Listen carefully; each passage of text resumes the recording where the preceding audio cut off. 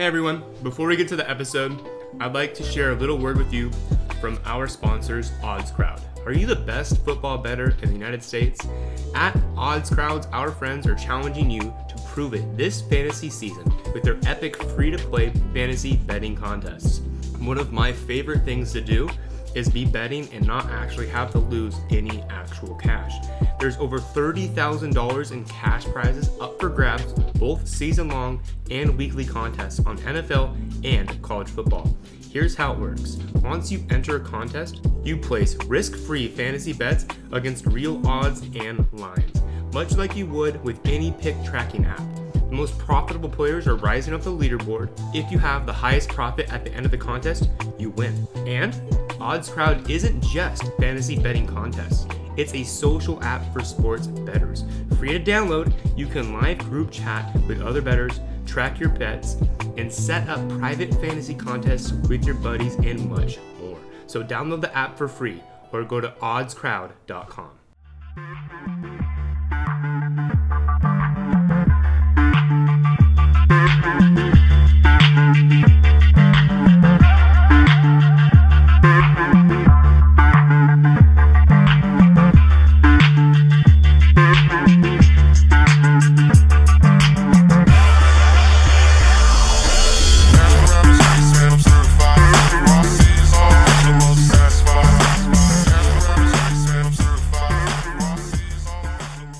What is going on, everybody? Welcome in to yet another episode of Rookie on the Rise. I understand if you're surprised that you think we would be seeing Michael, aka MW77, but we had him for two, and I just wanted to bring on a long lost love of mine. Somebody that has been just sort of hiding in the shadows, lurking, creeping, being weird, playing with his balls, primarily his baseballs. And it's Mr. FF Bourbon Dude Bradley. Bradley, you can find him working on his YouTube. What's your YouTube name? Dynasty Bourbon Sips and Fantasy Football Tips. Bourbon Sips and Fantasy Football Tips. Fantastic. Way too long of a name. At least it's not Sips and Tips, because that is a little too kinky for this. It's too kinky. So I did make a commercial for that where it said Sips and Tips, and I was like, I can't. No, I can't do that. Not today. No can do. Anyways, we're here. We're going to talk about the purgatory rounds 4, 5, 6, and 7. And we had a lot of fun. We had a lot of our running backs that we liked that the NFL apparently doesn't like, and they took them in the sort of dead zone.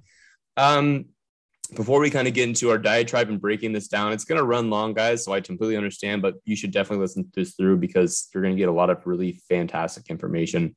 That much I am going to guarantee to you. But Bradley, how the hell are you doing, man? What's new? What's shaking on you? I'm good, man. The weather's starting to turn finally. So we've been busting our ass outside, getting our yard under control, getting ready for the pool to open up. I'm going to try to open it tomorrow for the first time of the year, get that solar cover on it and get it warming up. Work is starting to ramp up now that COVID's kind of, on its downturn. It looks like, we're back in the office every day. So that is, I forgot what that was like, to be honest, spending 2 years working from home. Now I have to get up at 5:30 in the morning and go to work every day. Like this kind of sucks. I didn't even get a chance to work from home. This is some horse shit, man. Oh, that's shitty, man. It was fucking awful. Shitty. You missed out, man. Yeah, don't work in healthcare, y'all. Don't fucking do it. You don't get the luxuries of all these common folk get to do. You're a healthcare hero and you don't get shit for it. Nothing.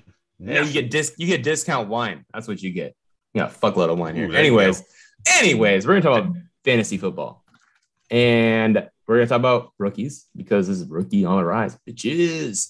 And I am tired, so we're gonna keep this energy up. I'm probably gonna take a break and go take a shot or pour myself something, probably gin, just to piss Bradley off. Honestly, being the bourbon dude, it seems right to drink gin. It still tastes like shit. You're such an idiot. I can't even help you. You're so far gone. Oh my God. All right. So we're going to do this a little differently. There's no show sheet. There's no questions. I'm going to post on Twitter and see if anyone's going to be really, really quickly throw out any questions. I seriously doubt it though. But we're just going to talk fucking rookies. All right. So Before I get into it, I just want to acknowledge one major Can portion. we talk about fucking rookies? Like, that's kind of weird, dude. I mean, fucking comma rookies. There's emphasis and grammar. Don't Grammarly me, bro. I'm an idiot. I'm educated. I Grammarly as well. So my kid's got a shirt, right? It's got a Tyrannosaurus Rex on it. And it said, "Let's eat kids." And then underneath it, it says, "Let's eat, comma, kids." Like, commas matter. So that is a fantastic. I love that. So we're just going to go round by round. We're going to basically tell you if you should care about this player or not. And if we care about him, then you're going to hear about him. If we don't, then guess what? Find another podcast because we ain't hearing shit about him here. So I do want to get to one thing, though. These rounds, 4 to 7, there are going to be guys in situations you like, and you're going to hear about them later. But it is really important to notice that they do not have the draft capital to be sticky year to year. They have to absolutely ball the fuck out to maintain their position, and it still isn't guaranteed.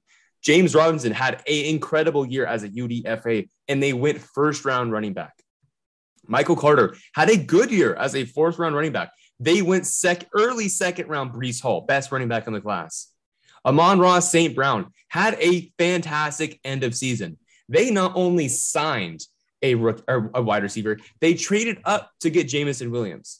The list is endless. You are going to find a lot more guys that squander away and aren't longevity stays on your team than you find guys that are going to be hitting for a long time. That being said, there is value here year to year, and you just need to know when the right time is to sell them. So first pick in the 4th round is Cade Otton out of UW. I'm surprised he went this high, to be honest. Do you care about Cade Otton to the Bucks? I think so. Yeah, there's still questions around Rob Gronkowski. They shipped out OJ Howard to Buffalo. Is Cameron Brate the answer if Gronkowski doesn't come back? I think there's a world where Cade gets some targets. Right now, is this a guy I want to have in my tight end starting position? No. But if he starts to get some snaps, he starts to get some targets, he's a guy you might be able to move. He's definitely not a long-term answer, I don't believe, in that organization. There's going to be so much turmoil in that organization once Brady leaves and Fournette's contract's up and Mike Evans is gone. Like, what does that team look like in a couple years from now? So I'm hesitant for anybody in that organization outside of this year and next year, really. So I think he's got some short-term value this year. That's obviously pending Rob Gronkowski, but outside of that, definitely not for me. The thing is Otton was a really exciting prospect during 2021 because he's a receiving, he was a blocker, he had almost adequate speed. You know, you're thinking, hey, this guy has got legs. Maybe he gets day 2 draft capital, shit like that. And unfortunately, he didn't. And you're going to hear this a lot, but it doesn't matter because it's day 2 draft capital. The point being is that he wasn't able to test. So we don't know how athletic it is. And I'm not going to spend a pick on an unknown athleticism regardless. Like, honestly, I don't think there's a single tight end in this class I'm going to be drafting just because I'm going to wait for who falls out of the draft and I'll take them and UDFA and put them on my taxi. And then I'll trade for someone if Trey McBride gets an opportunity because Zach Ertz is injured and Max Williams does Max Williams stuff. That's where I'm at. I want to like him. I like him because he's a UW guy, but that's literally it. And I want to talk about someone more excited anyways. It's Dameon Pierce, 402. We knew Texans were going running back here. This is basically like the reincarnate of Michael Carter last year. Apparently, he's going as high as 105 and 10 teams rookie drafts. Dear God, don't fucking do that. I know this is a great opportunity, but he is easily replaced, so don't be dumb. Brad, Dameon Pierce clearly matters here. How high does he matter for you? Well, if I think about it, right, even in a super flex league, you've got at least 4 wide receivers at a minimum that you want over him, plus Breece Hall, plus Kenneth Walker. Maybe you have him as high as 3. I doubt it. I would want James Cook over him still right now. So now he's at 8. That's if you don't want to take a shot at Desmond Ridder. or Kenny Pickett. So now I'm looking at 10. So I'd still be looking at 110, 111 at the absolute earliest for him. I don't want to go that high, but it kind of depends for me, right? So if I'm a quarterback, if I'm sitting at 111 and I'm a running back needy team, he's going to have value this year. I mean, he's going to, right? I don't see Marlon Mack and David Johnson keeping him off the field. This dude is this guy reminds me of, and I know you and Eric hate when I do this, but he reminds me of Javonte Williams when I was watching Javonte Williams last year, right? He's that guy that he's a bruiser. He wants to hit you. He's physical in nature. We didn't really get to see him do a lot of pass catching or anything like that. So, similar to that situation. But there's nobody on that team that's going to keep him off the field. So if I'm sitting at 111 and I'm RB needy, I'm willing to take a shot of him there. There's no way I'm pulling him at 105. Like, that is not a chance. I think that's categorically insane. And the reason is you're spending a overall 11, pick 11 on a guy that is easily going to be replaced next year if needed. I can't. I hear you. If you need a running back there, just either take Rachaad White, or if you don't want to do that, which I understand, I mean, there's questions about him as well, but just trade out for a middling wide running back that you can play for a year or two. I mean, at this point, I'd rather have Melvin Gordon over Dameon Pierce, because at least we know Melvin Gordon's going to be a part of a really high-powered offense, and you can get Melvin Gordon like 210. I got Dameon Pierce currently ranked at pick 21 overall. That's 109 or 209.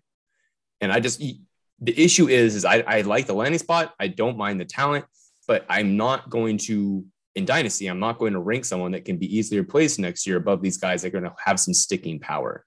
But I think it's fair, though, because, that brings up the conversation. Well, when do you start taking those shots on those guys that may only have a year, maybe two if they're lucky, compared to, the Christian Watsons or the Trey McBrides or the Desmond Ritters of the class, because you kind of have to find that threshold. And where do you have a cutoff where it's like, I think I'm willing to take a long-term loss for a short-term gain in your rookie drafts? No, I don't. I think it's how the draft is going. How many picks do I have? Do I have chances to take backs in the second round, right? Maybe I don't have a second round pick. So I'm going to take a shot at who I think is the best guy, or I'm going to try to trade down or whatever the situation is, right? But every draft is going to be different based on what picks you have, how the draft is going. You may be in a squad. I mean, I'm in a couple leagues where I'll be shocked if any of the quarterbacks go before pick 7. Like, I mean, there is a lot of talk around these guys getting picked towards the end of the first round.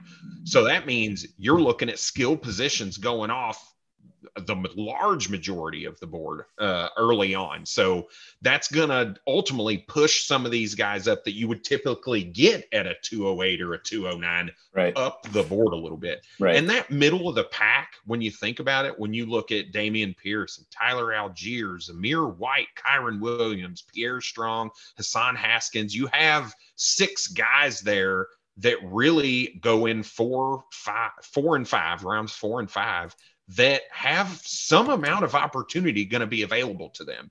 Now, them going to have sticking power. Everybody's going to have their own opinion there. I personally think Dameon Pierce has a little bit of sticking power, especially when you see Houston rolling out a 3rd-round quarterback, and they're perfectly fine with that right now. So maybe that organization's moved and changed a little bit. Maybe they're saying, look, if this guy deserves a chance to play and he deserves snaps, we don't care where we drafted him. Right. And I don't think it's fair comparing him to James Robinson, because James Robinson was undrafted.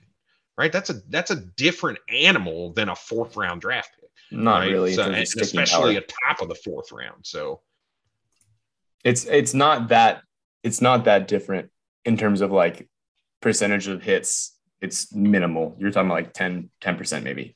But I hear you, right? It's not an easily comparable, because it's obviously, but it comes down to the money invested in a player. And I mean, you're going to see people ranking Isaiah Spiller highly, or and Dameon Pierce highly, because of take lock, because these guys are running back 4, running back 3 of the class, and they don't want to acknowledge that you have to drink guys they were less high on pre-draft but that's why you have to take draft capital seriously, because it leads to opportunities.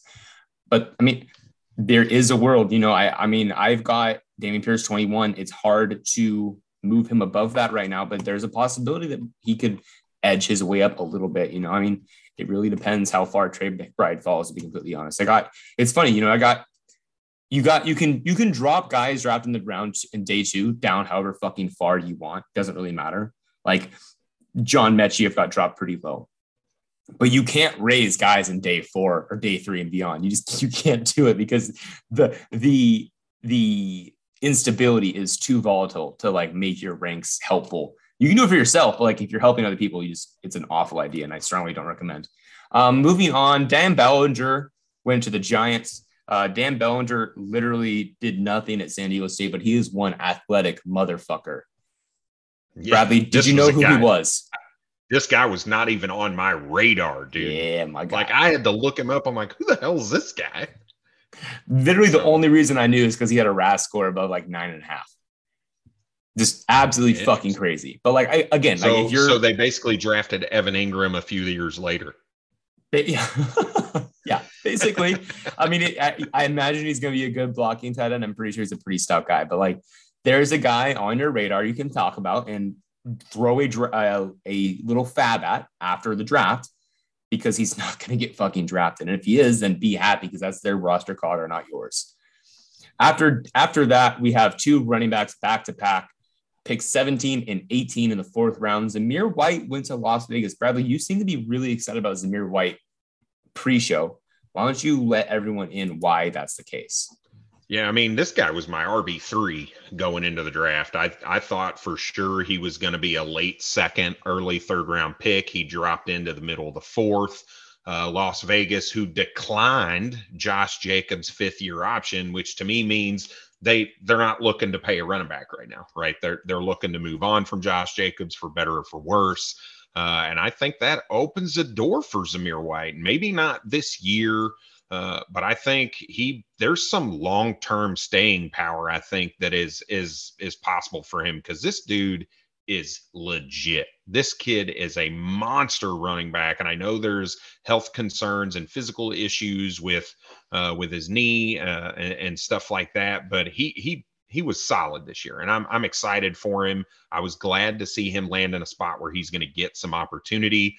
I obviously would have preferred a little bit earlier draft capital and a landing spot that wouldn't make him have to wait a year, but that's not where we're at. So, I mean, he's one of those guys that's likely going to fall in my rankings because you're going to have to wait a year for him, but I'm still okay taking him in the 203, 204 range of a rookie draft. Yeah, I think we're going to have different opinions here, which is fine. It's exciting, but I think we're going to have different opinions here just because I want Wan'Dale Robinson and David Bell and Jahan Dotson and Desmond Ridder. I want all those guys over these guys, because you're not wrong. Like, the avenue is there, but you know what's a really good fucking running back class next year? It's 2023. Yeah. And so a 4th round running back has not got as much sticking power in any class, but it's definitely hasn't got fucking sticking power next year. And that's not to say that maybe the Raiders didn't want to pay Josh Jacobs $9 million a year. Maybe they want to give him a 3-year extension and lower that cap hit, because they're clearly a little squeezed after the Devontae Adams thing, right? Yep. It's going to be interesting to see what happens, but I think that's something definitely worthwhile.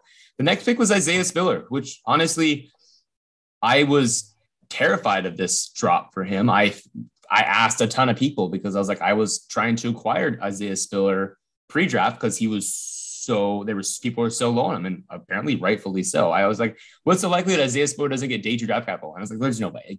You can't have those 3 years of production at SEC schools. And I know you weren't at that fast, but like, there's no way that you can drop that far doing that at an SEC school for 3 years. And apparently you can, because Isaiah Spiller did. And he lands on the Chargers. And I'm curious because Austin Eckler, he's signed through 2023, but they have an out after this year. In 2022, you can cut him for $4.25 million dead cap. And in 23, $1.5 million. Do I think Isaiah Spiller is going to push Austin Eckler out? Absolutely not. But Bradley, if you had to choose between Isaiah Spiller getting 8 to 10 touches this year compared to Zamir White getting probably like 4 to 6 touches this year, but also the possibility of Zamir White maybe having a chance at a bigger role next year, who do you prefer? This is tough because I would personally prefer Zamir White, but I think on my fantasy team, I'd probably take Spiller. And part of the reason for that, I think, is the landing spot and the fact that the LA Chargers are going to score a fuck ton. Let me rephrase that. A metric fuck ton of points this year. And when they do that, Isaiah Spiller may very well be the goal line guy. He may be the guy scoring a bunch of touchdowns. Maybe he only gets 7 touches a game, but 3 of those come in the red zone. And those are highly valuable touches. So I think that pains me to say. I'd probably prefer Isaiah Spiller in that if I was forced to make that decision, mainly because I do think they're going to be a better offense and a better team overall with more scoring opportunity for him. Exactly. Which, I mean, like, the thing is that Spiller's still got that name appeal more than any other running back, and he's going to be overdrafted because of that, unfortunately. I did some digging. I did some mathematics and nerd stuff. Apparently, people have told me, I've gathered and read and educated myself that the 3 running backs, Kelly, Roundtree, and Jackson accounted for 176 touches a game. I feel you can give probably, if you can just, assuming Spiller gets 80% of that, which is probably hefty, that's 8 touches a game. That's maybe bye-week flex material.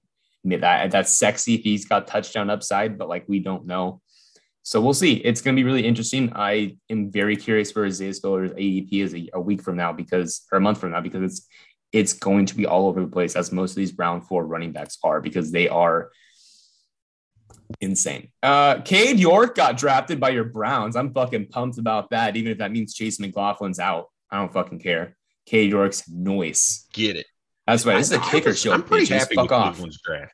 I thought you guys did great. Hey, how about that punter, baby? Yeah. Oh, I'm happy about that, but we're going to talk about it later. Eric Ezukanama, Easy E, out of Texas Tech. Do you care? I don't. It's interesting. I feel like it's interesting. Obviously they got Tyreek Hill. They've got Jalen Waddle. What they don't have is that big guy. And he's a big guy, 6'2", 210. I think he's a guy who could possibly get that red zone kind of target, right? I think, Mike Gesicki's going to soak up the majority of those, I feel like, but I think it's possible. Am I taking him in the 3rd round of a rookie draft? No. But if there's a 4th round and a 5th round rookie draft, like there is in a couple of my IDP leagues, there's a chance I might take a flyer on him in the 5th round. Because I think there's, the Lynn Bowden experience has to be over, right? They can't be doing that experiment anymore, right? Is Preston Williams still a thing? Probably not, right? So I feel like this guy could feasibly be the wide receiver 3 and come in 3 wide receiver sets. I think it's possible. Like I said, it's not a guy I'm willing in a standard 3-round rookie draft to take a shot on right now. I full-heartedly get that. And I mean, at this point with these wide receivers, unless it's an incredibly juicy, productive wide receiver, there's no reason to draft them, to be honest, because they're just going to sit on your fucking team or your taxi squad when it should be running backs and tight ends sitting there. After Easy E, Pierre Strong went to 4th round draft capital, and then he got fucked by the Patriots. I don't even want to talk about this. I'm so fucking mad about this. I was so excited about Pierre Strong, man. I was like, yeah, cool. Yeah. 4th round. Oh, no. Bill fucking Dementia Belichick. Fuck. I don't know, man. Like, okay, Damian Harris is a free agent after next year. Ramondre Stevenson's there. JJ Taylor's there. James White is there. Kevin Harris is there. Pierre Strong Jr. is there. Okay, cool. Pierre Strong Jr. has size and speed and he's a small school guy, but you can't trust Patriots running back. So, I mean, you can take him. You got to care a little bit, right? I like it because the guy had a large number of explosive touchdowns, like 50-yard plus touchdowns. That's not something that Ramondre Stevenson at his 4.71 or whatever the fuck he ran, which was like basically offensive linemen slow. Him or Damian Harris aren't giving you that, right? And like you said, Damian Harris is likely probably out of the picture next year. So that gives way to Pierre Strong, who, if you can give him 10 touches a game, he might break one of those. They're still looking for a pass catcher out of the backfield, right? I think Mac Jones would appreciate that. I don't know if Pierre Strong is going to turn into that. But I think there's a world where I kind of like him in the third round of rookie drafts right now. I think he's a guy I might take a flyer on because of that explosiveness that he has. And he did get taken in the fourth round, which, I mean, I know we say that's not the great thing, right? We just talked about Dameon Pierce being taken in the fourth round, Zamir White, Isaiah Spiller, and how, that's not staying power. But hey, in fucking New England, first and second round draft capital isn't staying power either. Right. So, I mean, James White, I'm not sure when he was taken off the top of my head, but when you think about guys that have staying power, it's those guys that can show that they can be pass catching backs in that offense and give some explosive plays. And there's a chance he turns into that. So I'll take the flyer on him. I think it's very fair, honestly. Very, very, very fair. Next up is... there's nothing more to say, man. It's just upsetting. I want, like, fourth round draft capital is the best case fucking scenario for him. And then he goes to the worst case scenario team. Like, you might as well be drafted the fucking Colts in my care. You're dead. Fuck. Also, like, maybe Damon Harris gets traded and Rhamondre Stevenson just isn't as good as we all think he is. Like, he actually isn't. And maybe Pierre Strong's good. Yeah. Just make the 53, Pierre. Get on as special teams and make the 53, and I'll fucking ride. Next up's Charlie Collier, fourth round of the Ravens. The Ravens are always going to have a stable of tight ends. I think Charlie Collier is a fourth-year player, which sucks, but like his athleticism and production was insane at Iowa State. But you're dead behind Mark Andrews. He's like Mark Andrews is 26. So like, we'll see you in 6 years, Collier. Maybe you're still there. Hopefully, you got a new team. Jake Ferguson went to the Colts, fucking Cowboys. I could care less. Bradley. Zero interest. I still think I still think they signed Dalton Schultz in the grand scheme by the end of next season. I'm honestly surprised they haven't extended him, but like, I get it. We got a punter to the Ravens. Thank you, Ravens. We always love you to grab out some punters. The last name's Stout, which is kind of sexy. Hopefully he's a little skinny dude. And surprise fashion, we knew that Tennessee was going to go running back eventually, and they went Hassan Haskins. Bradley, how are you feeling about that? I put him in my question, right? So I how I kind of group these guys. I said winners, losers, and that question mark, right? Just a big guy, right? He kind of fits the mold of like that Derrick Henry size, right? He's not as big as Derrick Henry, obviously, but I feel like there might, Derrick Henry's getting up there. We've been saying that for a number of years now at this point. But am I willing to say that he's going to get a chance to really be something for the Tennessee Titans? No, because I really kind of lean on what you said earlier, right? He wasn't somebody I was highly like, wow, I really like this guy. Like a Zamir White or a Tyler Algier or somebody, like I wasn't like, I really like this cat. If I felt differently about him, maybe, but next year, like you said, that running back class is huge. And I think Tennessee's just going to reacclimate themselves with the running back class and end up taking somebody next year. They're not going to be a good team this year. I feel like they're going to be, top 15 or earlier draft pick, which puts them at the top end of that second round where some of those running backs may fall. Or if they want to take one at 15, because I think there's a chance you've got some higher touted running backs that are going in the first round next season. So no, this is not somebody I'm really looking at. At face value, I got kind of excited about it because I was like, oh my God, Derrick Henry's getting, and then I thought a little more about it and I'm just not feeling it. Beautiful. He is a grinder behind the grinder of all grinders. I really wanted like a Jerome Ford type guy here where like, oh my God, if like a Darrington Evans clone, right? And Hassan Haskins just isn't that. Yep. So boring. Romeo Dubes. I love this spot. I want you to talk about him first because I'm going to talk him way the fuck up. So I just don't care. I mean, the wide receivers outside of Devontae Adams over the years have given you, hit game here, zero game here, hit game here, zero game here. It's not somebody that you've ever wanted to roster on your fantasy team. With them taking Christian Watson, the second pick of the second round, I feel like that's the guy. I understand the underperformance of Amari Rodgers last year, but I think there's a world where he ends up getting a little more target this year, a little more playing time this year. I just don't think this guy's gonna be able to get enough targets to be worth anything, to be honest. I think AJ Dillon, Aaron Jones are going to eat up a ton of targets. I think Christian Watson's going to get peppered, and Amari Rodgers is going to get more than what we may expect. So it's not somebody I'm interested in right now. Conversely, if you want to take a shot on a Green Bay wide receiver, this is the guy to take a shot on. I understand Romeo Doubs isn't the fastest guy. I understand that I just talked about how dumb it is to be hyping up these fourth round guys. But I honestly think Romeo Doubs has a little leg to him and a little drive to him. He is out of Nevada, Carson Strong's main squeeze. They're all sorts of fun together, having great time. He had 2,000-yard seasons. He has a receiving yards per team pass attempt career average of 1.8. He's had above 2 the last 2 years. He's got good size. He's 6'1", 201 pounds.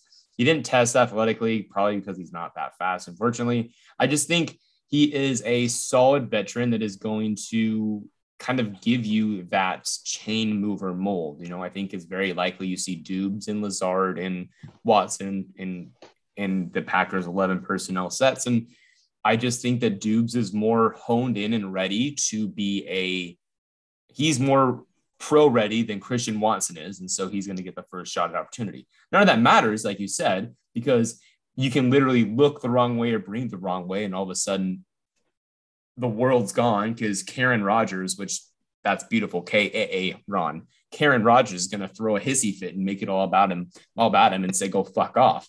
I find it funny that that's not mine. That's from Michael. I'm stealing that. That was beautiful. But I find it very funny that Rodgers is like, I would like a quarterback or wide receiver. Like, yo, let me get you this 4-year project and also the super old dude out of the Mountain West school. Enjoy, baby. Thank you so much. But I think there's something there for him, and you can get him late. I mean, he's probably a late third guy, someone like that. Bailey Zappi went before Sam Howell to the Patriots. Should I feel any sort of anything out of this? No, I took a victory lap and then I was like, oh, wait, Mac Jones. Because I was very high on Bailey Zapp. I mean, how do you not pay attention to somebody who throws almost 6,000 yards and literally just dominates high level, competition, right? Michigan State and some of the other, I think Texas A&M was the other team that they had played, Western Kentucky. He played very well against that top level competition that he got the opportunity to. So I had him ranked at number 6 quarterback is where I had him. He came off did he come off number 5? Yeah. He came off as a 5th quarterback. So I wasn't high enough apparently. So when I saw the name, I was so excited for him. And then he came off at 5. Oh shit. Yeah, exactly. 5. So I had him at 6. He came off as a 5th. And I thought I was high on him. But there's nothing to be excited about for him. I think there's a real chance that this guy ends up in the Matt Castle, Jimmy Garoppolo type of situation, right? He's sitting behind Mac Jones for a couple years, and Bill Belichick does a really good job of talking about how great he is in practice, and everybody is starts to try to come and get him from them, right? Very similar.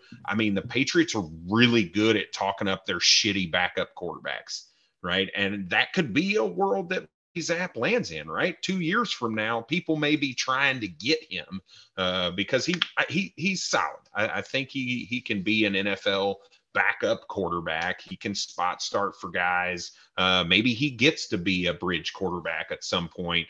But it's hard to get excited about a guy like that. So am I drafting him in my rookie drafts? No, not a chance. So thank God you said that. Because I was going to say, can you see how many fingers I'm holding up with your rose-colored glasses? My God. Yeah, I mean, he was the 5th quarterback drafted overall. That is what I have to say about him. he's just like Calvin Austin. Like, I was surprised he went this way. He's a fast, small dude that I thought for sure would be taken higher, and he went to Pittsburgh, which was fun. But like, who was it? Oh, there's that wide receiver by Pittsburgh that was I forget his name, but he's basically Calvin Austin Jr. or Calvin Austin III. Do you remember who I'm talking about? That's on the roster now. I think a year or two ago, he's a punt return, kick return specialist. He's got a really cool name. It's like Mick or Mid or I forget it. I'm sorry, but it's basically his clone. Small, fast, receiving guy. Not going to do much for fantasy. Do you disagree? No, and I mean, if you think about what they have on the roster now, right? You got Deontay Johnson, Chase Claypool, and early in the second round they took George Pickens. So I mean, this guy at best is the fourth wide receiver on a team that's also got Pat Freiermuth and also has Najee Harris. I'm not excited about this. I think while he has a totally different build as Chase Claypool is their field stretcher right now, right? He's got speed. Now he's not 4.32 speed, but he's a fast guy. And I mean, like I said, his build is totally different, but I don't see Calvin Austin taking the deep ball away from Chase Claypool. So it's hard to be excited about this guy. Yes. Honestly, just yes. Just like Isaiah Likely. You know how we talked about Charlie Kohler going to the Ravens? Well, Isaiah Likely is slower, less efficient. He ran a 4.88, which is just, I mean, I feel very strongly I could rival that and get like 0.2 of a second away from that, which is not what you want. And he went to the Ravens. So who the fuck cares? Yep. This is not like a Mark Andrews situation with Hayden Hurst. He's DED. So sorry that you didn't get it. Just, what is it? What is it? Why are the Ravens spending 2 picks on tight ends? What are they doing? They love running the ball and they need bodies to run. They love those heavy sets because I don't know why they love them, but they love the heavy sets. Yeah, like maybe they don't want to pay Mark Andrews extension, or they're just trying to find maybe an out and get lucky. I don't know. He already got paid, didn't he? Didn't he already get a contract? He's already got a contract. I don't know. Yeah. I'm just trying to spitball dumb shit out there. Maryland's tight end. Shigezium Okonkwo. I don't know how to say your first name. I'm so sorry. I will learn it. You went to Tennessee. I don't find him relevant. Bradley, are you feeling different? I mean, their offensive coordinator's a tight ends coach. I mean, that's where he came up. Anthony Ferkser. No, I'm trying to come up with some reason to be excited about him, but it just doesn't. No, I'm trying to find his RAS score because I don't even know how to spell his name. I have to copy and paste his name because I cannot spell it. And that's my fault. But Okonkwo. He ran a 4.5, so that's fun. I mean, at least he's fast. Okonkwo.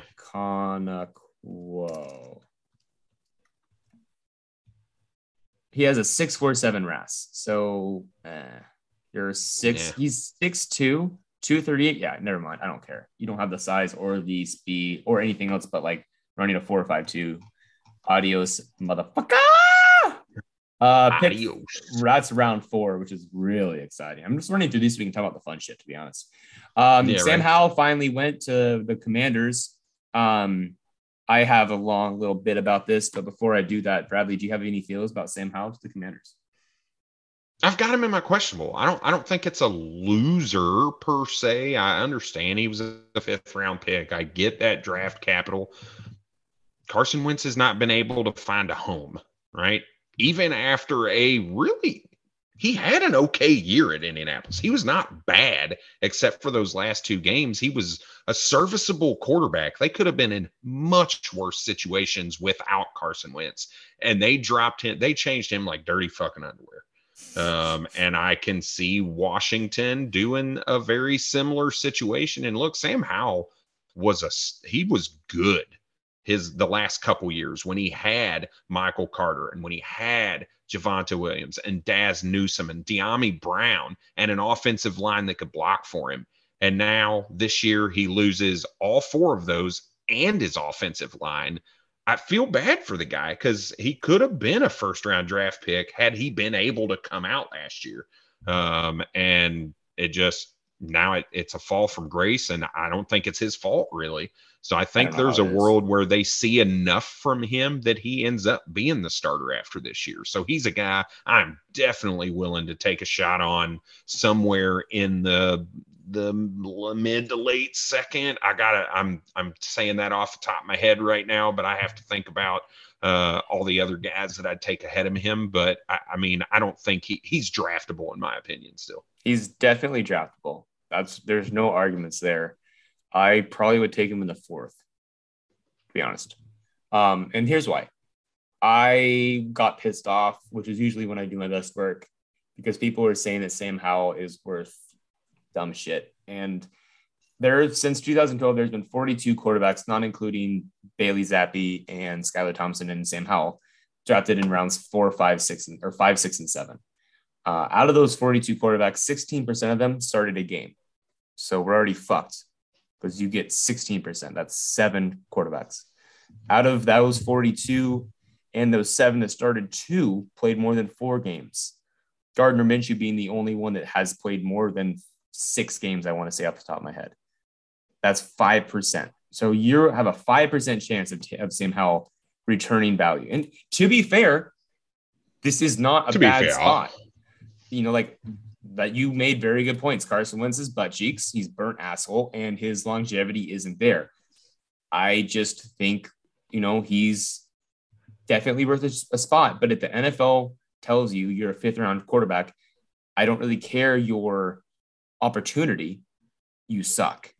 So this is why I fucking hate wider quarterbacks and trying to scout them and give analysts this, because who the fuck knows? Who would have thought this year that Sam Howell with no cast goes 5th fucking round and Malik Willis goes in the 3rd? Like, what the fuck?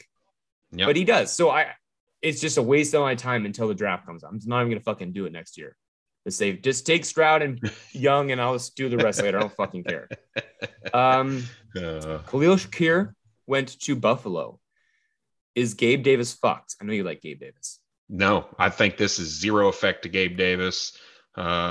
Even Jamison Crowder, I think, keeps him off the field. No, I'm not concerned at all. It's too bad because Khalil Shakir is like a mega discounted Sky Moore, but he just got buried. And the nice thing is, and the fun thing is that you can stash him because Buffalo's got a very unique way of sort of getting those wide receivers that Khalil Shakir is good at, which is shifty, separator, speedy type of guy, and utilizing them. Like they always have a need for them. And so I got a quick question around him. Yeah. Is his lack of production because of the quarterback play then? Because, I mean, just if you stat sheet kind of scout him, it's kind of underwhelming. It's very underwhelming. When you look at it. So when you talk about a guy who can separate, when you talk about a guy who can separate, a guy who's got speed, and yet you get, and he plays in the Mountain West. Yeah. You would think he'd be dominating, and that was not the case. So I like that 5th round fall from grace. I think people will kind of put those puzzle pieces together. But is it because of the quarterback play, or is it because maybe he's not that great? His production profile is good. He had a 2nd year breakout from college, a high dominator high of 46.5. He had a receiving yard market share of 23.4, but that's only because he had 4.5% of the receiving yards his freshman year. Sophomore through senior, he had 23%, 42%, and 35%. I think that 2020 year kind of killed him, honestly. 7 games, he had 719 yards. He was on pace for another 1,000-yard season. I think if he had played a full 12, he could have maybe came out last year, but he didn't. Yeah. And so you just sort of kind of got to ride through that. You know, I mean, he isn't a bad player, but 5th-round draft capital is just awful, and you can't draft him in your rookie drafts. You have my permission, because I'm just going to be fucking Tyler Carp and tell you what you can and cannot do, because I kind of like that. You have my permission to take him and put him on your taxi, but you're not going to spend a fucking draft pick on him. I'm going to ban you from the show. I'll fucking find you and ban you from the show if you do that. So help me God. I won't fucking do it. When you figure out how to ban people from listening to your pod, let me know. Hey, man, Elon's taking over Twitter. Shit's about to get wild. Yeah, right. Next guy up was Cole Turner out of Nevada, tight end, the Washington Football Commanders. I don't know, man. Like, I didn't know about him. Sorry. Yep. Another one of those guys. It's like, I mean, here's a question. We've talked about 2 tight ends. I will admit, I didn't even know who they were until they got drafted. How did they go above Watermeyer? Because Watermeyer was over embellished by the draft community.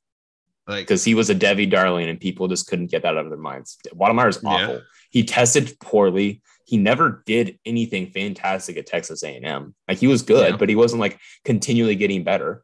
And so he just there is a reason Watermeyer went undrafted. It's just because he is probably as slow as Rich Eisen. If you put him in a race, that's the fucking podcast show. Oh, I don't know how to make that succinct, but Jalen Watermeyer and Rich Eisen's 40. I love it. Oh, maybe, or is it Watermeyer or Rich Eisen's 40 ? I don't know. Anyways, that's what it is. And I want to talk about more fun players. Tyler Algier went to fucking Atlanta, man. Finally, Atlanta takes a running back that isn't a UDFA. They took a linebacker running back convert. How are you feeling about this? That room is wide the fuck open. I imagine if you like Zamir White and Isaiah Spiller, you gotta love Tyler Algier. Yep.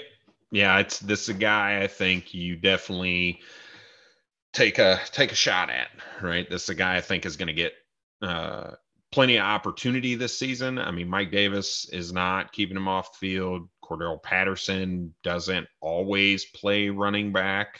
And I don't even know who the other running backs are in that room right now off the top Patterson of my head. And Mike Davis. And outside of those two that's Ito? what I'm saying. Is Ito right? still there? So you got Mike Davis, who, like I said, is not going to keep him off the field. Cordell Patterson doesn't always play the running back position. So I think this kid's going to come in, and there's a world where he turns into like not a player comparison, but like a situation. Chris Carson, right? He 6th-round draft pick, comes into camp, shows out, and gets all the opportunity after that. So I think there's a world where Tyler Algier comes in and does a similar thing. Comes in, they say, look, Mike Davis ain't the answer. Cordero, we're still going to use you in the trick play and up in the red zone and that kind of thing. But between the 20s, maybe Tyler Algier is our guy. You got to be excited about him. Capture upside a little bit, but I think he's definitely somebody that out of where people went, the landing spot, like this is where you hoped Breece Hall went. Yeah. You didn't want Breece Hall to go to the Jets where now he has to worry about Michael Carter cutting into a little bit of that timeshare. In quotation marks. Right. I'm not worried. I know. I hear you. I am. You wanted that workhorse back, and that is what Atlanta was. The upside is now capped for him, right? Whereas had he gone to Atlanta, the upside is everything that you wish it was, right? So I like the landing spot. I'm excited about it. I just, we'll see, right? I hear you. Long term. The issue for him is that he has a receiving yard market share of 7.7%. He had an 8.72 target share at BYU his second year, which is good. That's encouraging, but he wasn't really involved for yards. So he's not going to be a receiver there, which again, like who the hell cares? We're in the 5th fucking round. He's a 3rd-round draft pick in your rookie drafts. Take him, be happy, and just know that he's not going to give you a tremendous upside or floor because he won't be a receiving back. Next guy was Snoop Connor went to Jacksonville. Do I care about that, Bradley? Tell me how to feel. Zero care, 0 fucks given. I realize they've got 2 running backs coming off of injury. And there's if you think I'll take Ryquell Armstead over him, bro. Yeah, like I mean, there's a world where he gets a chance, just like there was a world that James Robinson got a chance. I'm just not willing to take it. Yep. I'm gonna pass on him 10 times out of 10, and there's nothing that anybody can do or say about it. I 100% agree. The NFL draft tracker isn't even loading his player page right now because that's how much he is irrelevant. It doesn't matter. If you want, so first of all, I'm just going to say this. Bradley going to mute himself since he's dying.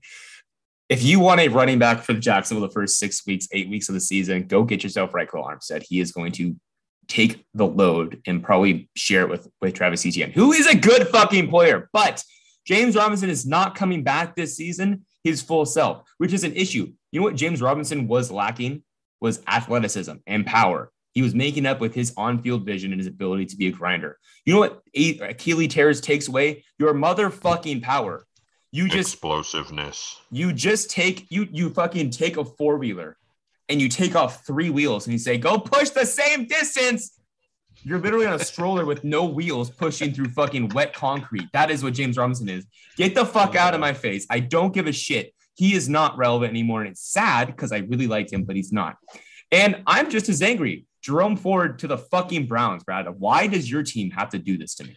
Why? I think because they're looking a year ahead, right? And they're not going to spend a high draft pick on a running back next year. They're likely not re-signing Kareem Hunt, who's due to be an unrestricted free agent. Nick Chubb has proven over the years that he's typically not healthy for 16, now 17 games. So they look for a guy who has a skill set that is going to run the ball. And I think Jerome Ford is that guy. And I think he's going to be their backup running back starting next year. So there is a world where he gets some touches because they do like to split the load a little bit. I think some of that has to do with the fact that Kareem Hunt is an excellent pass catcher. But I do think he's got some appeal as a backup. And quite frankly, he's that guy that I'm looking at as like an Alexander Madison, right? I think he is a high value handcuff come the 2023 season. Honestly, you kind of convinced me just a little bit there that I can withhold. You're right. It just sucks. Jerome Ford has bell cow size, is a good receiver, is a good runner.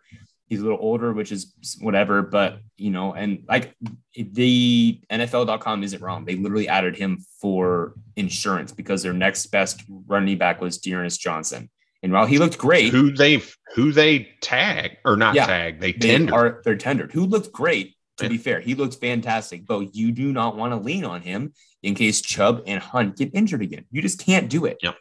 That's where he's gone next year also. Yeah. So I mean, Jerome Ford Hunt is gone. So we're going to talk about value at the later in the show, but Jerome Ford is someone that I am very excited about because you can get him very late and just stash his ass on your taxi squad and laugh and smile and hope that the Browns don't fuck him over next year, which honestly they probably will, but whatever. Montrell Washington. Have you ever heard of him? Nope. Not a Samford. I don't fucking care. There are very few wide receivers I've never heard of. Players, honestly. Montrell Washington is one of them. Yeah. I'm going to leave it there. Kyle Phillips goes to Tennessee, and I'm kind of here for it, baby.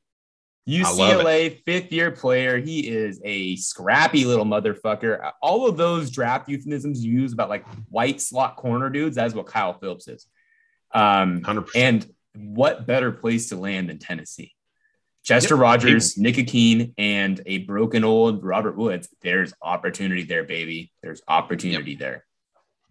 Yeah, I think he'll end up being their wide receiver 3. Treylon Burks will be 1. Robert Woods will be the 2. I think Kyle Phillips is going to get some immediate work out of the slot when Robert Woods is not filling this slot, right? That's when he's going to come off the field Robert Woods moves all over the place, right? Or at least that was his skill set when he was in LA. So, this is a guy who played really well and showed really well at the Senior Bowl on one-on-one drills.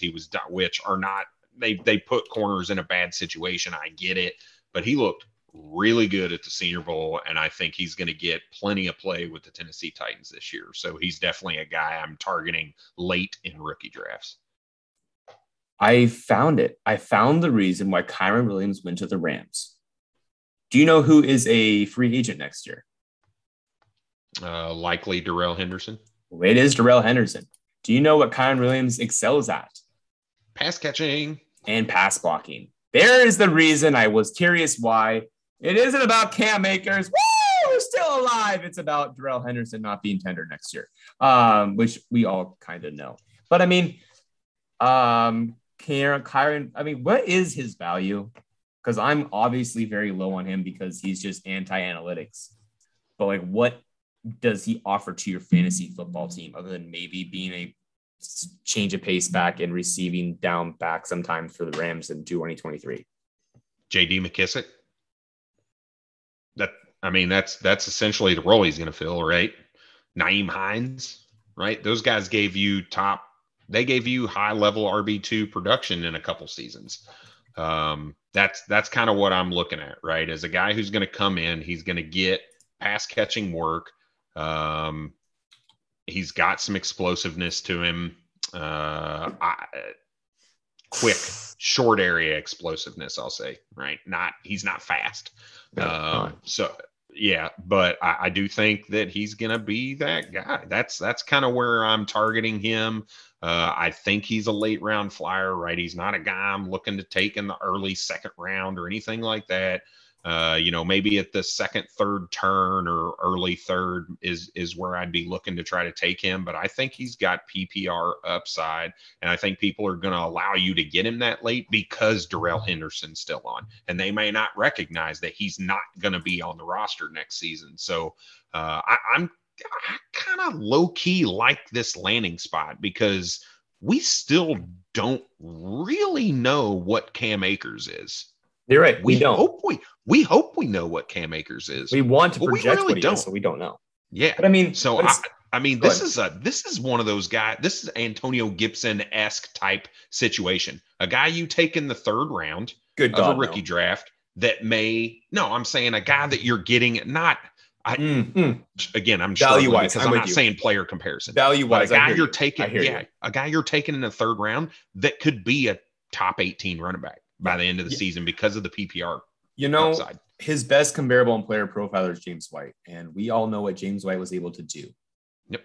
And you're not like I should have said James White. Why did I say JD McKissick? Well, because I think McKissick's a more relevant, a more recent example because James White lost an entire year because of injury. So it makes sense. But Kyren Williams, he's not going to be able. If the lead back falls and Akers is injured again, then dear God, please no. Kyren Williams is not going to be able to handle the workhorse load, which lowers him. Right. But he is going to be a third down back. And that is valuable for a ton of different reasons, but mostly as a pass catcher. So he is not off my draft board as he was pre-draft. He's back on. He's just a late fourth and or fifth. Whatever your last round is, your rookie draft is, assuming it's not a third, that is when you draft Kyren Williams. Yep. I'm comfortable with that. Ty Chandler went to the Minnesota Vikings. This gives me feels of Kene Nwangu. Why do they like to take guys that are fast and non-prolific in college? Yeah, zero fucks given. Zero fucks It's given. a stupid decision. And the weird thing is it's even a regime change. Like, what are y'all doing? What are you doing? Can't teach an old dog new tricks. not. Here's a fun name for tight end. Tegan Quitoriano, a tight end for the Texans. I feel like that is all we need to say. I was like frantically looking for his name. I don't fucking care. I guess that's mean. Let's see. There's literally nothing to say. I'm not even going to look up his metrics. I don't care. If he's good, I'll pick for him later. James Mitchell, the Virginia tight end that was injured and gave Jelani Woods his opportunity, went to the Lions. How is that? I mean, is there a chance that TJ Hawkinson just doesn't get re-signed next year? No. Or whenever he's up, I think in next year. No. I mean, they've got it. So this will be his third year. So he's got at least one more year, fourth, plus a fifth year option. If they decide to pick that up, which I don't understand how they wouldn't. I just don't. If he does, it's 3 years down the road if they don't pick up the fifth year option. So, Yes. Next guy up is, where are you? Kevin Harris. Again, a fun big we're back. in the sixth now, We're right? in the sixth now. A sixth. fun big back that is exciting. And then goes the fucking Patriots. Oh my God. It's just like dementia Bill out here ruining dreams, bro. Ruining fucking dreams. Yep. He's probably going to get cut, and you almost want him to be cut just so he can go to a different fucking situation. But so we know his medicals didn't check out. That's what we know here. Yep. In the sixth, his medicals didn't check out, so he's kind of just non-existent for us. Yep. Jalen Naylor went to Minnesota. I frantically looked at Jalen Naylor's profile. He has under 1,500 total receiving yards in his career, and he played at Michigan State for 4 years. I'm not going past that. I don't care. Again, and we talked about this, right, pre-show, how do you not take a shot at Justin Ross there? If you're looking for a wide receiver, go Justin Ross there. Why would you take a guy who has less less receiving yards in 4 years than what Justin Ross had his freshman season? What are you doing there? And I realize there's a lot of medical things going on with Justin Ross, and they probably didn't check out, but just go for it, man. Look at Miles Jack. Look at all the concerns that Miles Jack had coming out. And I don't know, if they checked out, I think people are too scared. The NFL is very hive mind thinking, and they're like, we don't know if this guy can be durable. We're not going to guarantee our pay. Let's just bring him as a UDFA. That's what it is. And it's unfortunate because he's very fun. He's very fun. Yep. Jalen Naylor's not fun, though, as you could tell. Andrew Ogletree, tight end of Youngstown, went to the Colts. This is just Youngstown State. It just makes me more and more sad for Kylan Granson. It's more and more sad. But I don't care. They run 4 tight end sets. I don't give a shit about him. Yeah. I mean, in the grand scheme of things, I don't care, but I do want to shout out, right? So I live about 20 minutes south of Youngstown.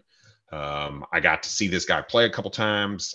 It's cool, right? You don't see a lot of this, right? The last guy that from Youngstown area that I know of that got drafted was Lynn Bowden, but he played at the University of Kentucky and got drafted.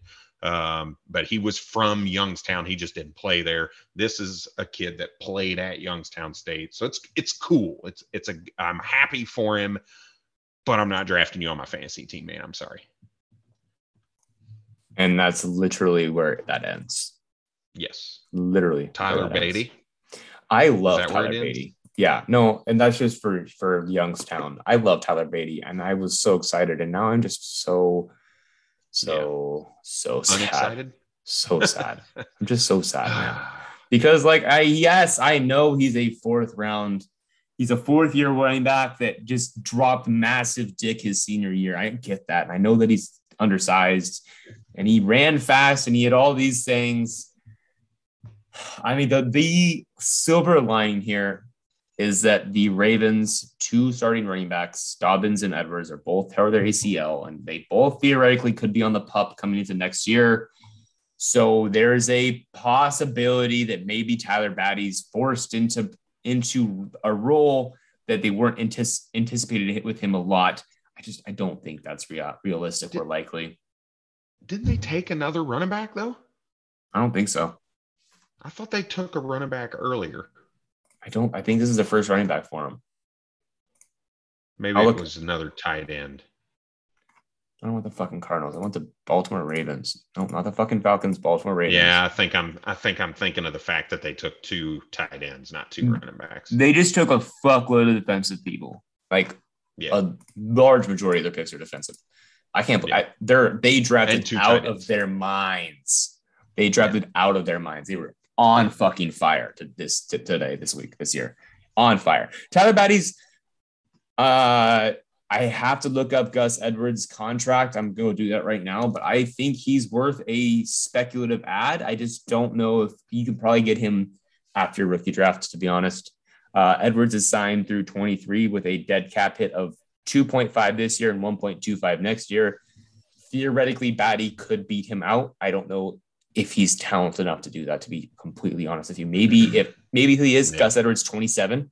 So like there's an avenue there, right? ACL old. Yeah, I'm not really able to come back as quickly. I'm not going to bet on it, but I do like Tyler Beatty, and I will be rostering him when given the opportunity. Do you have anything to say about that, Brad? Nope. No, I'm not spending a roster spot on him or a taxi squad spot on him. The Ravens are obsessed with Gus Edwards. And he's only 27 years old. I think they're going to continue to kind of use that. $1.5 million ain't shit for an NFL roster, especially with a guy that you're comfortable with, that you've seen, that you like. It's hard to be even remotely excited for him right now. Yeah, 100%. Grant Calcaterra went to SMU, and he is now an Eagle. And Grant Calcaterra, if you guys don't know, real fun guy. The issue was his concussions. They held him out of college for a while. He came back, and so there's not a lot to talk about with him. He was fun back in the day, but he's old, and he's now dead as an Eagle. Maybe he can beat out Tyree Jackson. I don't know. I mean, like, fuck. I'm going to talk about Keontae Ingram, honestly. Like, Keontae Ingram finally fucking went, and he went to a grand fucking opportunity space in Arizona. I think Keontae Ingram is better than Eno Benjamin right now. And I would be very happy taking Keontae Ingram. I will need to see where I have him currently ranked right now, but I probably would take him first half of the third very happily. It's horrible draft capital. But if he's able to beat out Eno Benjamin, I think there's a role in there for him, because James Conner is not the biggest ideal thing of health. I've got him just behind Tyrion Davis price and just ahead of another running back we're about to talk about. Yeah, there's definitely a chance, right? When you talk about the health of James Conner and, Benjamin, really not ever being able to get to the field because they had Chase Edmonds and traded for Kenyon Drake, and then turned around and traded for signed James Conner. Like, they clearly don't like anything about Eno Benjamin. Yeah.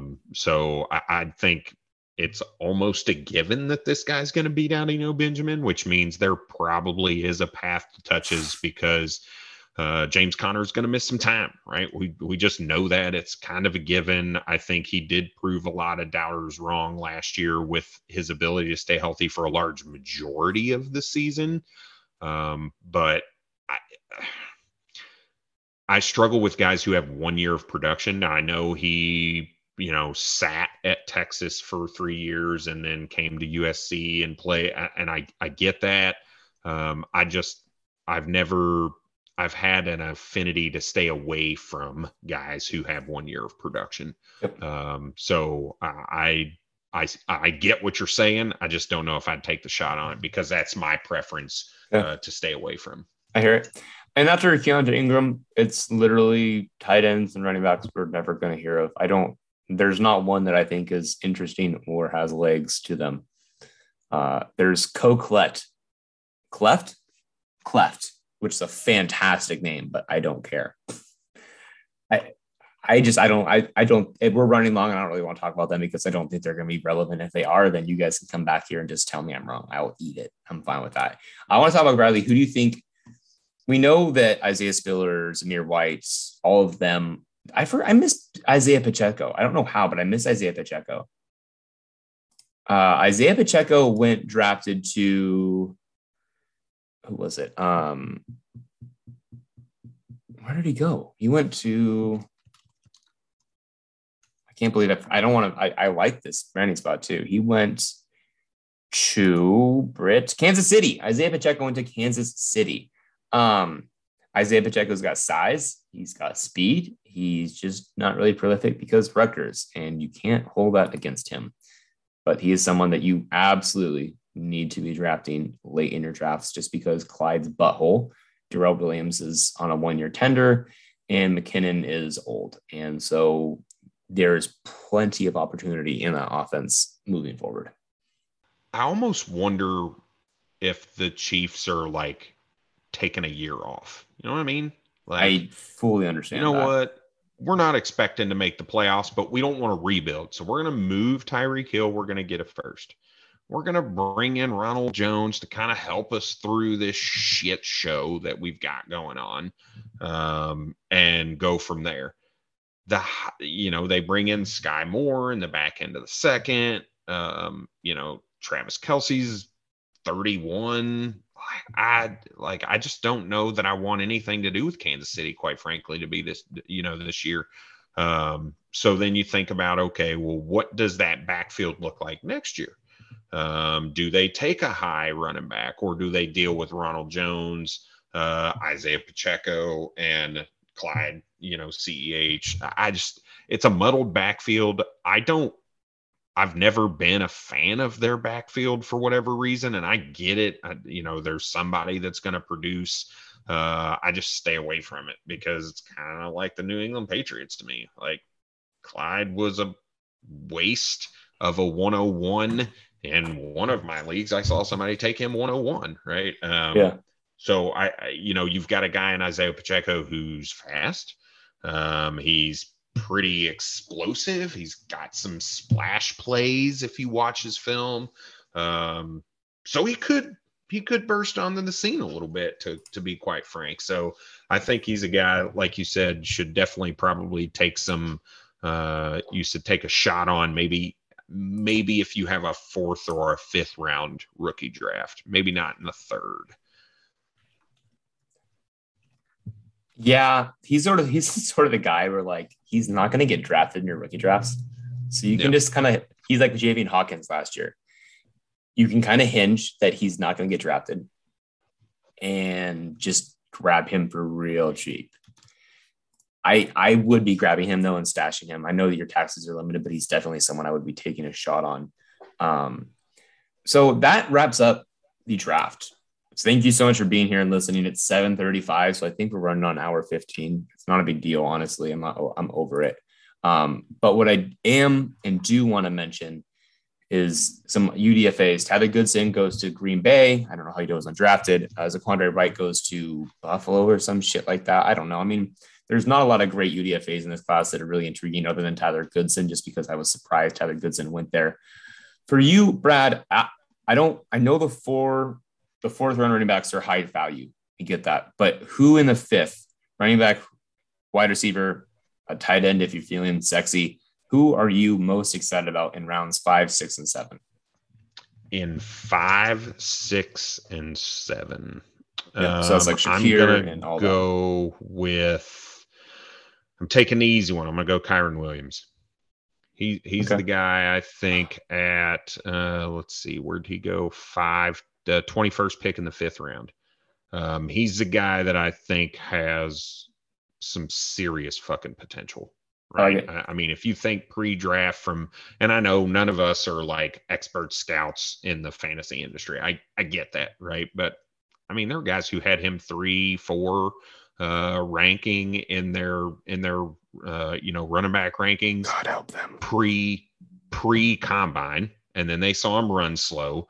And then there was the reaction of, oh my God, he ran slow. So let me back him down a little bit. We've seen some guys. I mean, Josh Jacobs didn't run well, and look at him, right? And I'm not comparing the skill sets, right? But there are examples of guys that have run slow that are just as successful in the NFL. Speed is not everything. So I think, again, a guy like J.D. McKissick, a guy like Nyheim Hines is who I relate him to. And it's a guy that you can throw in a flex damn near every week if you want to, and especially in games that you expect the team to be down. So I think Kyren Williams is almost a sure thing for the Rams to be able to give you some production this year. The biggest difference between Kyren Williams slow and Josh Jacobs slow is that Josh Jacobs 220 and Kyren Williams 194. Correct. Yep. That's the difference. I forgot about Bo Melton. I must have missed people. I don't really know, but Bo Melton is very exciting to me. He's on the Seahawks. Bo Melton. Well, we didn't hit the 7th round. That's why we. Is that what happened? Oh, well, let's fucking hit the 7th round. Jesus, I was curious. Yeah. It's like, how did I miss these guys? Bo Melton is someone I'm real fucking excited about, to be completely honest with you. He is someone who I think has a lot of potential as a Rutgers guy, just like Isaiah Pacheco. But like he has a size, he's got route running acumen, all those things. I think it's really, really exciting. Someone that I am, and it could be a better landing position either, because at Seattle, they want the best players on the field. They don't really care when you were drafted. It doesn't bother them. It really doesn't. Brad, do you have anything to say about Bo Melton before we move on? There's like pretty much no one else in this class that needs to be talked about, though. Honestly, I literally could not have less of a fucks given about Bo Melton. I mean, I'm serious, right? I don't think I care. I mean, you still have Dwayne Eskridge, who got drafted in the second round last year. You still have, obviously, DK Metcalf. There's some talk around Tyler Lockett being moved. I just think it's less likely now that the draft is through and whatnot. So best case scenario, to me, he's the fourth wide receiver this year. If that, I don't see much opportunity for a guy, especially when I'm looking at Drew Lock as the quarterback. Not, and we didn't even talk about Noah Fant. So he's just not a guy I'm super excited about. Two quarterbacks went in the 7th. Chris Oludokun at Pittsburgh, South Dakota State University. He is an athletic signal caller. He's not going to be anything. 3, actually. Skylar Thompson went to Miami, so watch the fuck out, Tua. And then the Mr. Relevant is Brock Purdy of the draft. Purdy. So back to my question. You said Connor Williams for your 5, 6, 7 guy. I'm going to say Tyler Algier. But I think those are the two guys that have the biggest value from these 2 rounds. I think Keontae Ingram's a great grab. There's a couple other guys that are good sleepers in this class right now that I think could be had late that could find meaningful roles in your team. This is just, we've been saying it and you caught flack. We all caught flack for it, but this is a god awful fucking class. And if you're able to trade your pick for 2023 first, you should be smiling and laughing and clapping with glee because, oh my God, it's just, I'm exhausted. I cannot wait to go into 2023. It's way more fun. I can't wait to talk about these guys that are going to be fringe players because that's so much fun. But overall, what's your biggest takeaway from day 3, Bradley? Oh, biggest takeaway from day 3. I feel like, especially this year, you saw a bunch of guys go that you didn't know a lot about. So I feel like teams were more willing to go with the guys that did well in interviews, were able to talk offense, were able to talk defense, were able to, were character players over any kind of production, right? So I have literally no background to that. That's just kind of the gist I'm getting, right? When you look at drafts, right? If you think back to last year, there were guys in the 5th, 6th, 7th round that were like, oh my, like what? How does this happen? Right? And then something medical comes out. And you're like, oh, all right, that makes sense, right? But there were very few offensive players taken in the last couple years drafts that we were like, who is that? Like, where did that guy come from? And you saw a lot of that this year. 1, because the depth of the class was trash. And 2, I think, my perception of that is kind of around the fact that they just went for more character players, guys that they knew could be on the practice squad and fit a role in a practice squad kind of situation, and things like that, instead of guys that, oh, well, this guy at least had 800 yards receiving last year before a 400-yard sophomore season or whatever the situation is. So I think also we're seeing people start to get, or the NFL is starting to add in analytics heavier, which is probably why we're seeing these smaller stool guys. It's just, it's tough. It's tough. It's a tough draft, and you're going to have to really grind out to make value out of this. It's going to be hard as shit for Rookie on the Rise Rotorball this year. Oh my God. Yeah. Holy shit. Figuring out the prices is going to be crazy. I don't know how I'm going to do that. We're probably going to have to spend 3 hours, you, me, and Eric, making prices because it's going to be awful. Yeah. It's going to be, everyone's going to be within like $200 of each other. No one's going to be maxed out at 5K. That leads me now with the draft's done. We can talk about Rotorball more on the draft, on the Rookie on the Rise. It's a really fun season long best ball. It's a salary. So every rookie's got a salary. You start one quarterback, running back, tight end, wide receiver, and you start 5 flex. You set it, you forget it. Once the season starts, it doesn't matter. We're going to be on, I'm going to try to put on an MFL this year because I was exhausted entering those data points every single week. Sorry. No, it's not. It had to be done. It had to be done. And I understand that. Yeah. But it's going to be really fun. I'm going to try to keep the price point low. I think to customize MFL, you need it's like a $70. So assuming we have, 10 people or 12, what's math here? 12, 15 people, we can keep at like $10 buy-in. So then some of that money goes to MFL and the rest goes to like a 50-50 split between charity and between and the winner taking the bag. It'll be really, really fun. Strongly recommend. Shout out to Garrett Javena, FF Goldmine, for winning it last year. Won his ass $50. Real fun. Shut the fuck up, kids. I'm podcasting. Fucking idiots out there slamming my garbage can around like shit. Anyways, Brad, why don't you close this bitch out? Who is your favorite sleeper right now? Is it Kyren Williams? Is he a sleeper for you? Sleeper? I don't know if this is going to classify as a sleeper or not. Does a comp pick in the 3rd round count as a sleeper? Yeah. Who is it? David Bell. No, it's not a fucking sleeper. He's like 202, bro, but you can ride David Bell if you want. I'm riding David Bell. I'm low-key excited about David Bell, right? He doesn't need to be an alpha. I was worried about him going to a wide receiver needy team where they were going to ask him to kind of be the guy, and being able to go to Cleveland, and it's, maybe it's a homer pick as well. But being able to go to Cleveland, playing with a stud quarterback in Deshaun Watson, having a true alpha in Amari Cooper, and, a running back group that can take the pressure off the passing game. I'm very excited for him to be able to step into that wide receiver room and be a Keenan Allen-esque type of player, right? A slower guy, but he's got a good route tree. He's not going to kill you with speed or anything like that, but he can create separation. All you got to do is go watch the tape of Purdue. I really kind of grew a little bit on David Bell, even though I gave you shit about taking him over Christian Watson on Twitter. So, I don't think I can with Watson ending up in Green Bay, but I'm excited about David Bell. Yeah, I'm right fucking there with you. Very excited about David Bell. May 22nd is the Devy Summit. I know you guys don't know much about Devy, although you're learning more and more. But basically, if you want to level up being a Dynasty Bubble player, it's called playing Devy.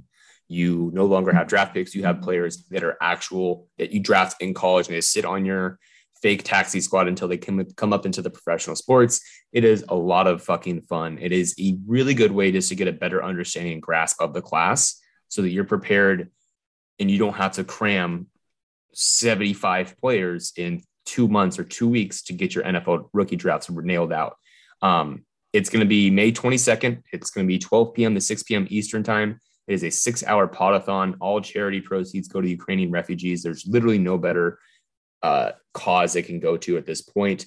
I really hope to see you guys there. I'm going to be hosting Travis May and Angelo FF in the analytics portion of the Devy section. It is going to be a blast. Viridian Global currently has our gear, and it is, these hats are, I'm wearing a snapback right now, and it is one of the best snapbacks I sincerely have bought in the last 5 years, and I truly mean that.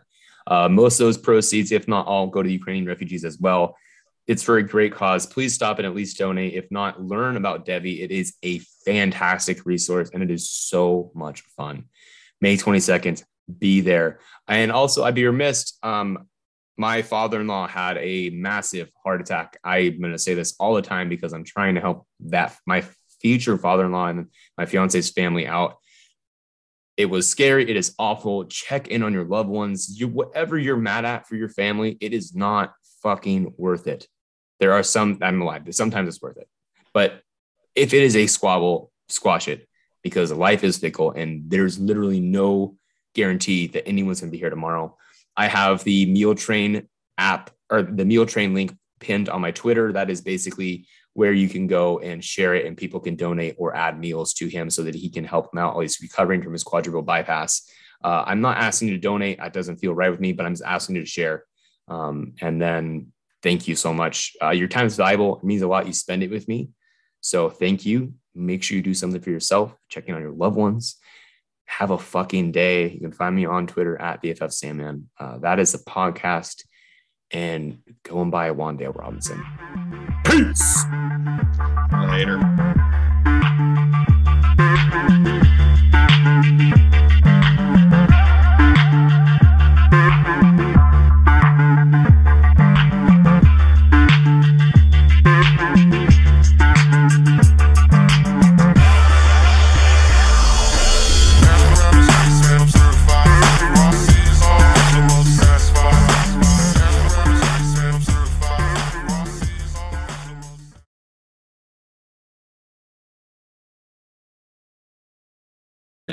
Nothing there. Yep. This meeting is being recorded. Well, that was What weird. the fuck? All right, let's get it. I've never heard that like announcement before. What the hell just happened? Shit. Fucking hell. Okay, Eric, miss you, buddy. Work is starting to ramp up now that COVID's kind of, on its downturn. It looks like, we're back in the office every day. So that is, I forgot what that was like, to be honest. Spending 2 years working from home. Now I have to get up at 5:30 in the morning and go to work every day. Like this kind of sucks. I didn't even get a chance to work from home. This is some horse shit, man. Oh, that's shitty, man. It was fucking awful. Shitty. You missed out. Before I get into it, I just want to acknowledge one major Can portion. we talk about fucking rookies? Like, that's kind of weird, dude. I mean, fucking comma rookies. There's emphasis and grammar. Don't Grammarly me, bro. I'm an idiot. I'm educated. It's interesting. I feel like it's interesting. And I know you and Eric hate when I do this. Playing with his balls. So I just don't care. You're such an idiot. I can't even help you. You're so far gone. Oh my God. All right. So insane. Cade York got drafted by your Browns. I'm fucking pumped about that. Even if that means Chase McLaughlin's out. I don't fucking care. Cade York's noise. Get it. That's right. This is a kicker show. I'm pretty bitches. happy Fuck with off. Cleveland's draft. I thought you guys did great. Hey, how about that punter, baby? Yeah. Oh, I'm happy about that, but we're going to talk about it later. After Eazy-E, Pierre Strong went to 4th round draft capital, and then he got fucked by the Patriots. I don't even want to talk about this. I'm so fucking mad about this. I was so excited about Pierre Strong, man. I was like, yeah, cool. Yeah. 4th round. Oh, no. Bill fucking Dementia Belichick. Fuck. Because he was a Debbie Darling and people just couldn't get that out of their minds. Wademeyer is awful. Yeah. He tested poorly. He never did anything fantastic at Texas A&M. Like, he was good, but he wasn't like continually getting better. And so he just there was a reason Wademeyer went undrafted. And it's just because he is probably as slow as Rich Eisen. If you put him in a race, I love it.